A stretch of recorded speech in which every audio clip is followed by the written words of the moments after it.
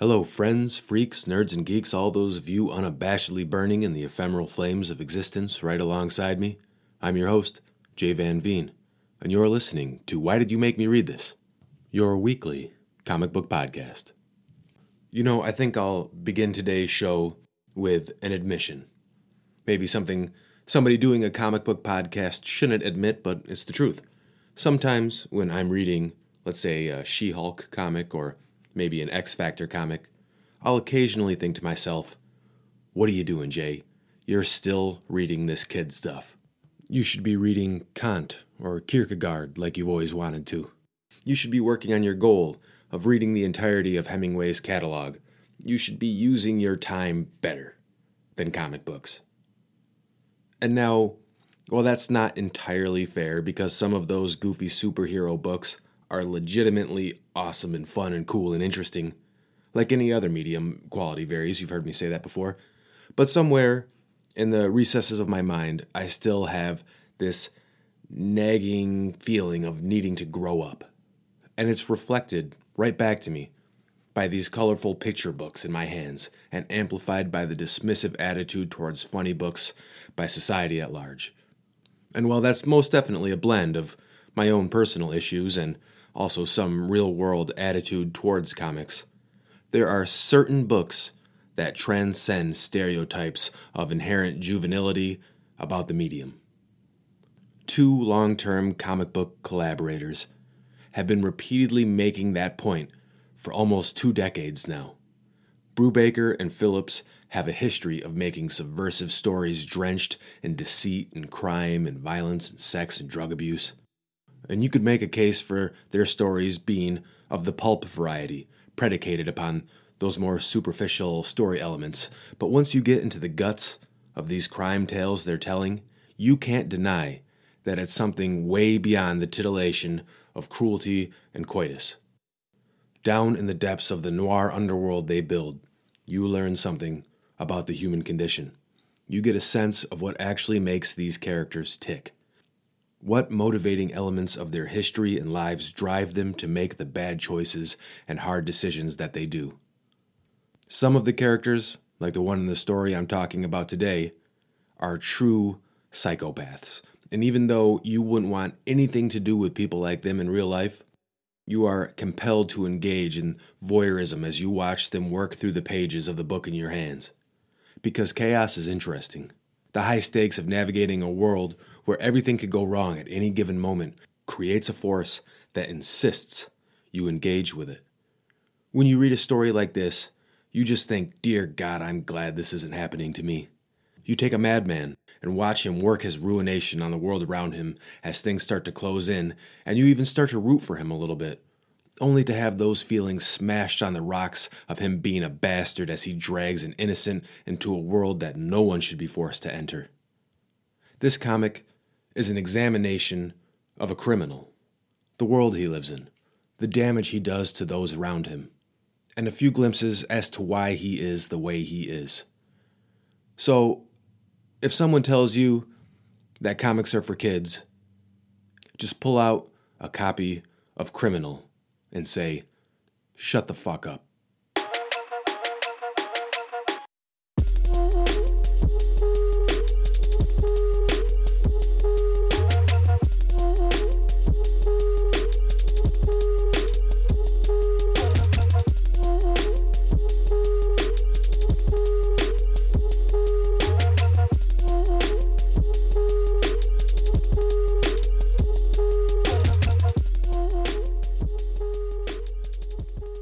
Criminal, Wrong Time, Wrong Place was written by Ed Brubaker, illustrated by Sean Phillips, and colored by Elizabeth Brettweiser.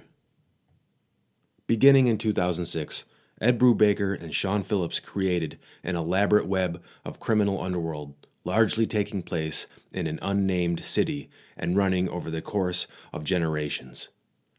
Running from about the mid-20th century to modern day, each of the different criminal stories tells the tale of the different denizens of this unnamed city, all of which exist in the same circles as the other characters we've read about. The main character in one of the stories will show up as a minor character in another story years later in the timeline and show up as an old person or a young kid. Many of the characters in this world are thick as the thieves they are, and some just know each other by rep on the streets. They exist in the underworld hierarchy, all having their own part to play. There's a criminal underboss whose son grows up to take the reins and rule the upcoming generation of crooks. There's a bartender who runs the gin joint they all drink at and used to be a heavy in the syndicate and still commands respect and fear from the same people that now buy booze from him. There's two sons of one of the most notorious tough guys in the city, one of which who turns out to be a fearsome military-trained killer, and the other who falls deep down an endless hole of booze and drugs and petty street crime. There's this young girl who was part of the group of kids that were all the children of various crooks in the city, who grows up to become an internal affairs detective. As we bounce through the interconnected lives and through different time periods and different tragedies, we're pulled in deeper and deeper into the ethos of this world, and because of that, you get more and more involved in the stories that just keep getting better and better as these creators hone their talents. Criminal is comic book crime noir at its finest. Whether it's an action-packed heist, a slow-burn revenge saga, the quintessential everyman in over his head, or a hard-boiled tough guy swinging his knuckles and pulling the trigger, each story contains something that digs out a piece of the soul of the people within. It's tough lessons learned the hard way. I've said on this podcast before that I once heard noir described as Greek tragedy for the working class. Well, nowhere is that pithy description truer than the pages of the comic Criminal. The name of the collection I'm covering today is Wrong Time, Wrong Place. It tells two stories, both involving the same man. That hard-boiled and notoriously violent tough guy with the two sons I talked about earlier, he's the focus of most of this book. He's a man by the name of Teague Lawless. The stories within are set somewhere in the late 70s, and he's beginning to be an aging man. His lifestyle, the constant smoking and drinking and stress and violence have left him looking weathered and wrinkled. But don't let that middle-aged gut fool you. He's still chock full of muscle and power. And it's great the way Phillips draws him. I mean, it's great the way Phillips draws anything, but that's magnified when he's putting Lawless on the page. Teague Lawless has a thick mane of blonde hair and the ever-present scruff of missing a day of shaving decorating his face. Deep lines lay in his forehead and smoker's wrinkles line the sides of his mouth. He always has deep bags present under his eyes that seem to pull his face down slightly, and his nose looks like it's been broken more times than he can count. And better yet, Teague inhabits a world that just pops off the page. I mean, really, the way Phillips illustrates things is remarkable. An amazing attention to detail fills the page with a richness that never seems overly busy. Facial expressions convey a great sense of pain or fear or anger or whatever emotion is filling the character at any given time. Every character is distinct. Every character is unique looking and has their own mannerisms that bring them to life as you read the comic.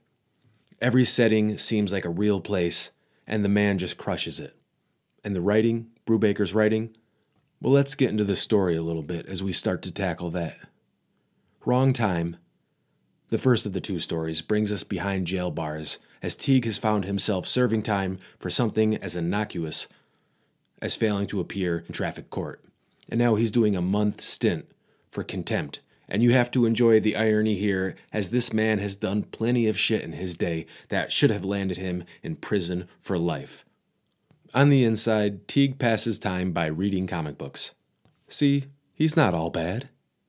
The comic that Teague takes to is kind of a riff on Conan the Barbarian, a muscle-bound warrior of old that spends his days swinging his massive sword and ripping down any enemy that stands before him, while spending his nights making love to some mysterious maiden that will inevitably betray him. And the story of Teague in prison is intercut with pages of the comic that Teague is reading while he waits out his sentence. Phillips changes up his art style and uses sepia tones and Ben-Day dots to pull us out of the comic we're reading and into the comic that Teague is reading, as pages of the story are dedicated to the comic within a comic that runs like a parallel story of another tough-as-nails man dealing with a situation out of his control, serving like kind of an analog to the one that we're actually engaging with. And although I appreciate the uniqueness of this, whenever those pages pop up, I'll admit that I kind of just rush through them to get back to Teague's story. And what exactly is Teague's story? Well, quickly into his short stint, Teague Lawless finds out he has to run down the clock and keep the killers at bay until he's a free man. You see, there is a hit out on Teague's head. He finds this out pretty quickly into his sentence as this massive moose of a man lures him into a quiet corner of the jailhouse and pulls a shank out on him.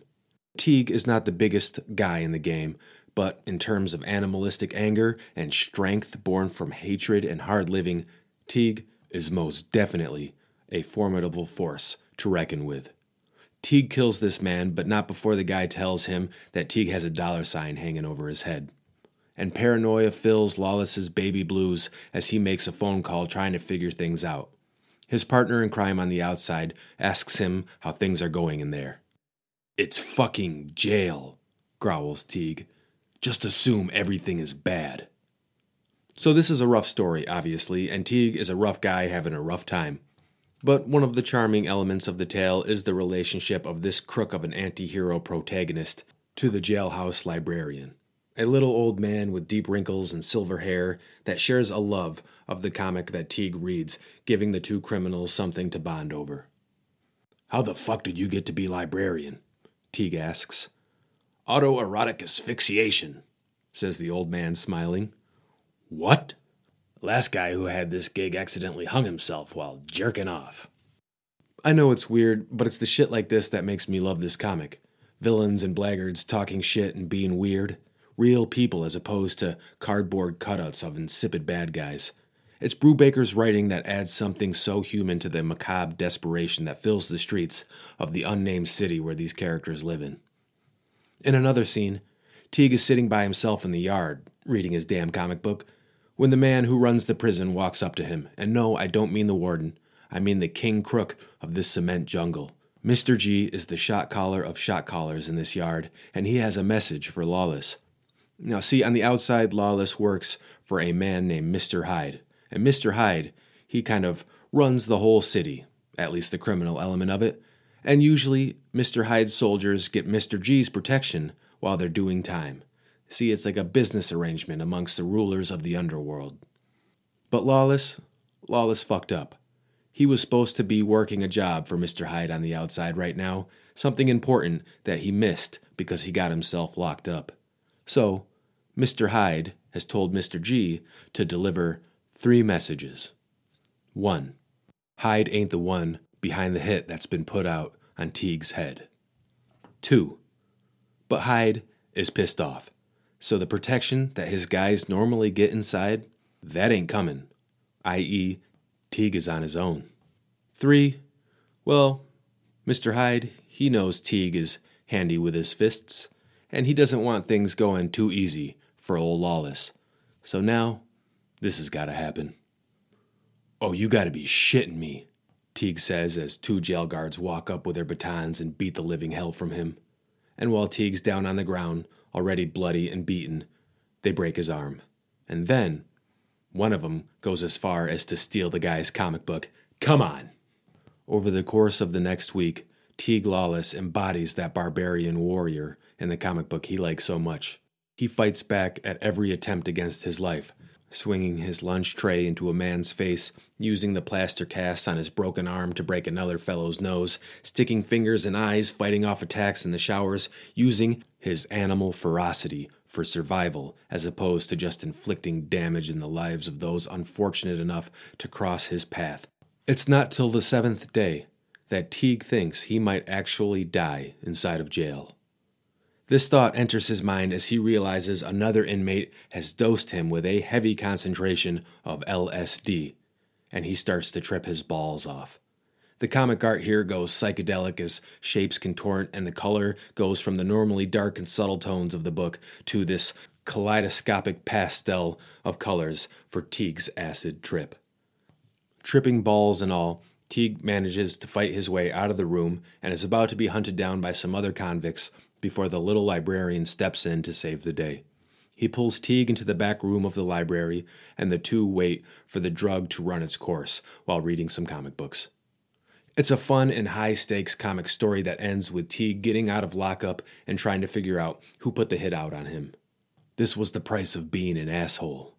You never know who wants you dead, Teague thinks to himself. Teague's long-suffering wife asks Teague to take one of their boys with him as he goes out into the night, and he takes his older son. Takes him along and leaves him in the car as he goes in and beats a man to death in his house for screwing him over. Because that's the type of man that Teague is. The guy you've kind of been rooting for this whole time, at least a little bit. An asshole who finds it hard to narrow down the list of people who want him dead.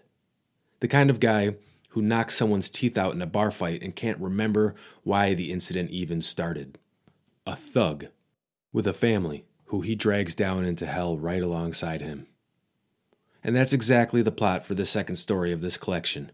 Teague Lawless, out there on the hunt once again, mixed up in every type of criminal caper a low-level hood like himself can involve himself in.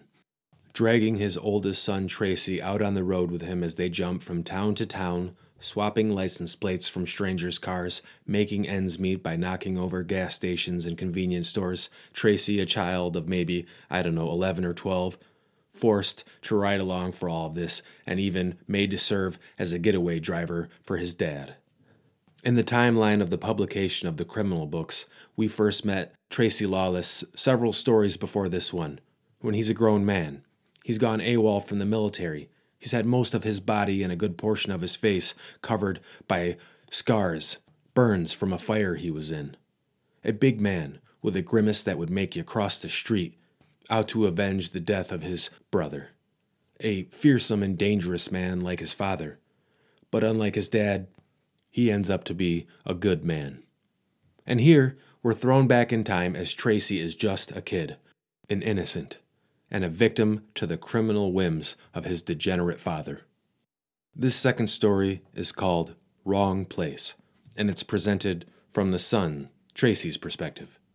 But it maintains the trope of interjecting a parallel story being told through the panels as Tracy reads a comic his dad has bought him about a kung fu fighting werewolf that hits the streets as a vigilante at nighttime. And just like the first story, I think it's a cool angle to play around with, but ultimately, I'm a little annoyed every time I have to get through a few pages of the story within a story. I'm not making an objective statement saying that it's bad. I'm sure there is some clever allegorical subtext I'm not taking the time to dig into, but I don't care.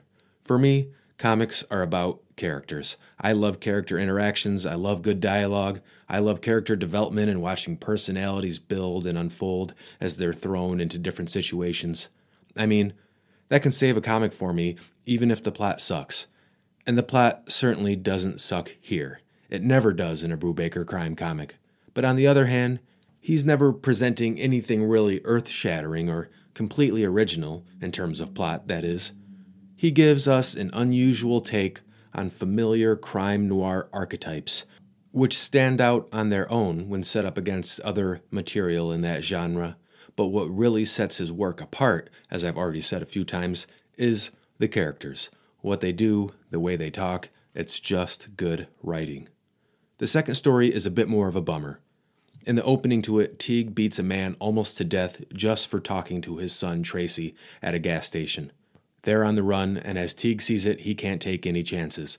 And Tracy is upset about this, but not really as upset as a young kid should be after seeing something like that.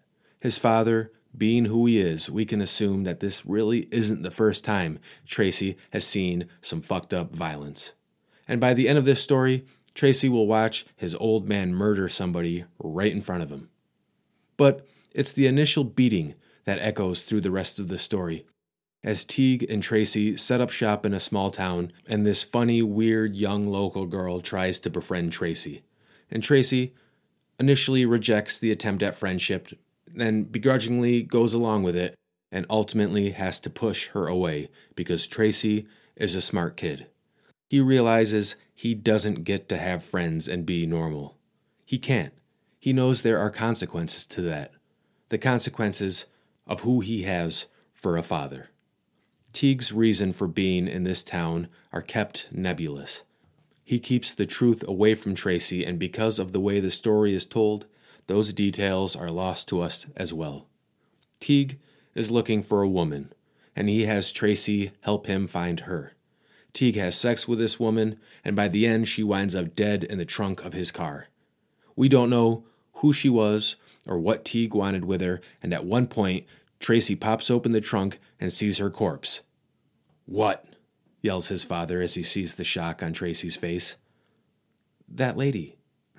She was nice," Tracy says. "Yeah, she was. But she had a big mouth." And that's all the explanation we get. Tracy takes everything his father does in stride, a kid who never really had a chance at normalcy. None of the characters in The City with No Name had a fair shake or a shot at the good life. It's just varying shades of darkness for them. But the children of Teague Lawless, they might have gotten it worse of all. The story ends with Tracy narrating as he and his father share a motel room. He talks about how as the night progresses, his father will get drunker and drunker. He'll start to tell his horror stories of the Vietnam War. He'll begin to cry, and Tracy will pretend to be asleep. And in the morning, his father won't remember any of it.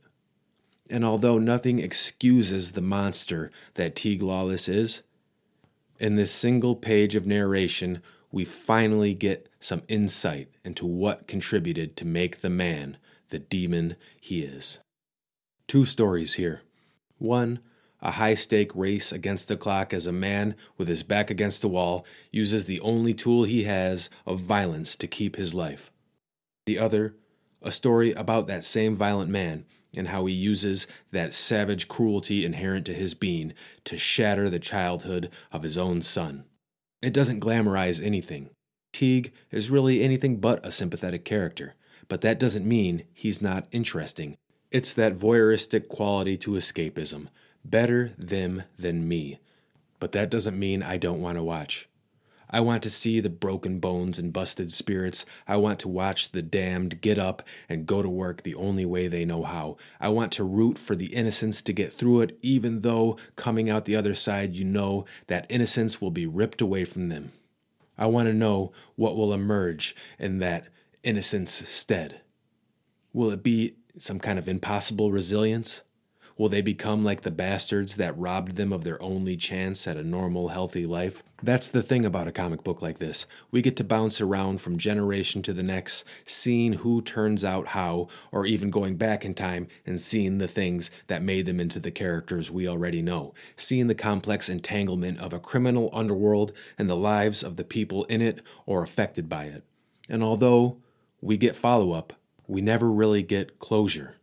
Because one thing's for sure in the streets of the unnamed city, in the pages of the comic book that is Criminal, there ain't no happy endings.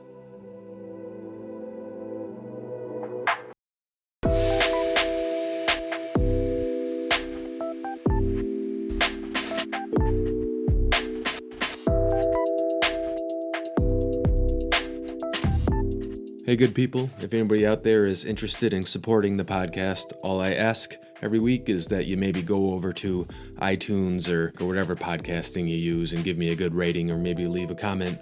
Find me on Twitter at WhyDidYouComics. Find me on Facebook by just searching the name of the show there. Music for the podcast is done by my good buddy RJ Jones. Find him on SoundCloud or YouTube.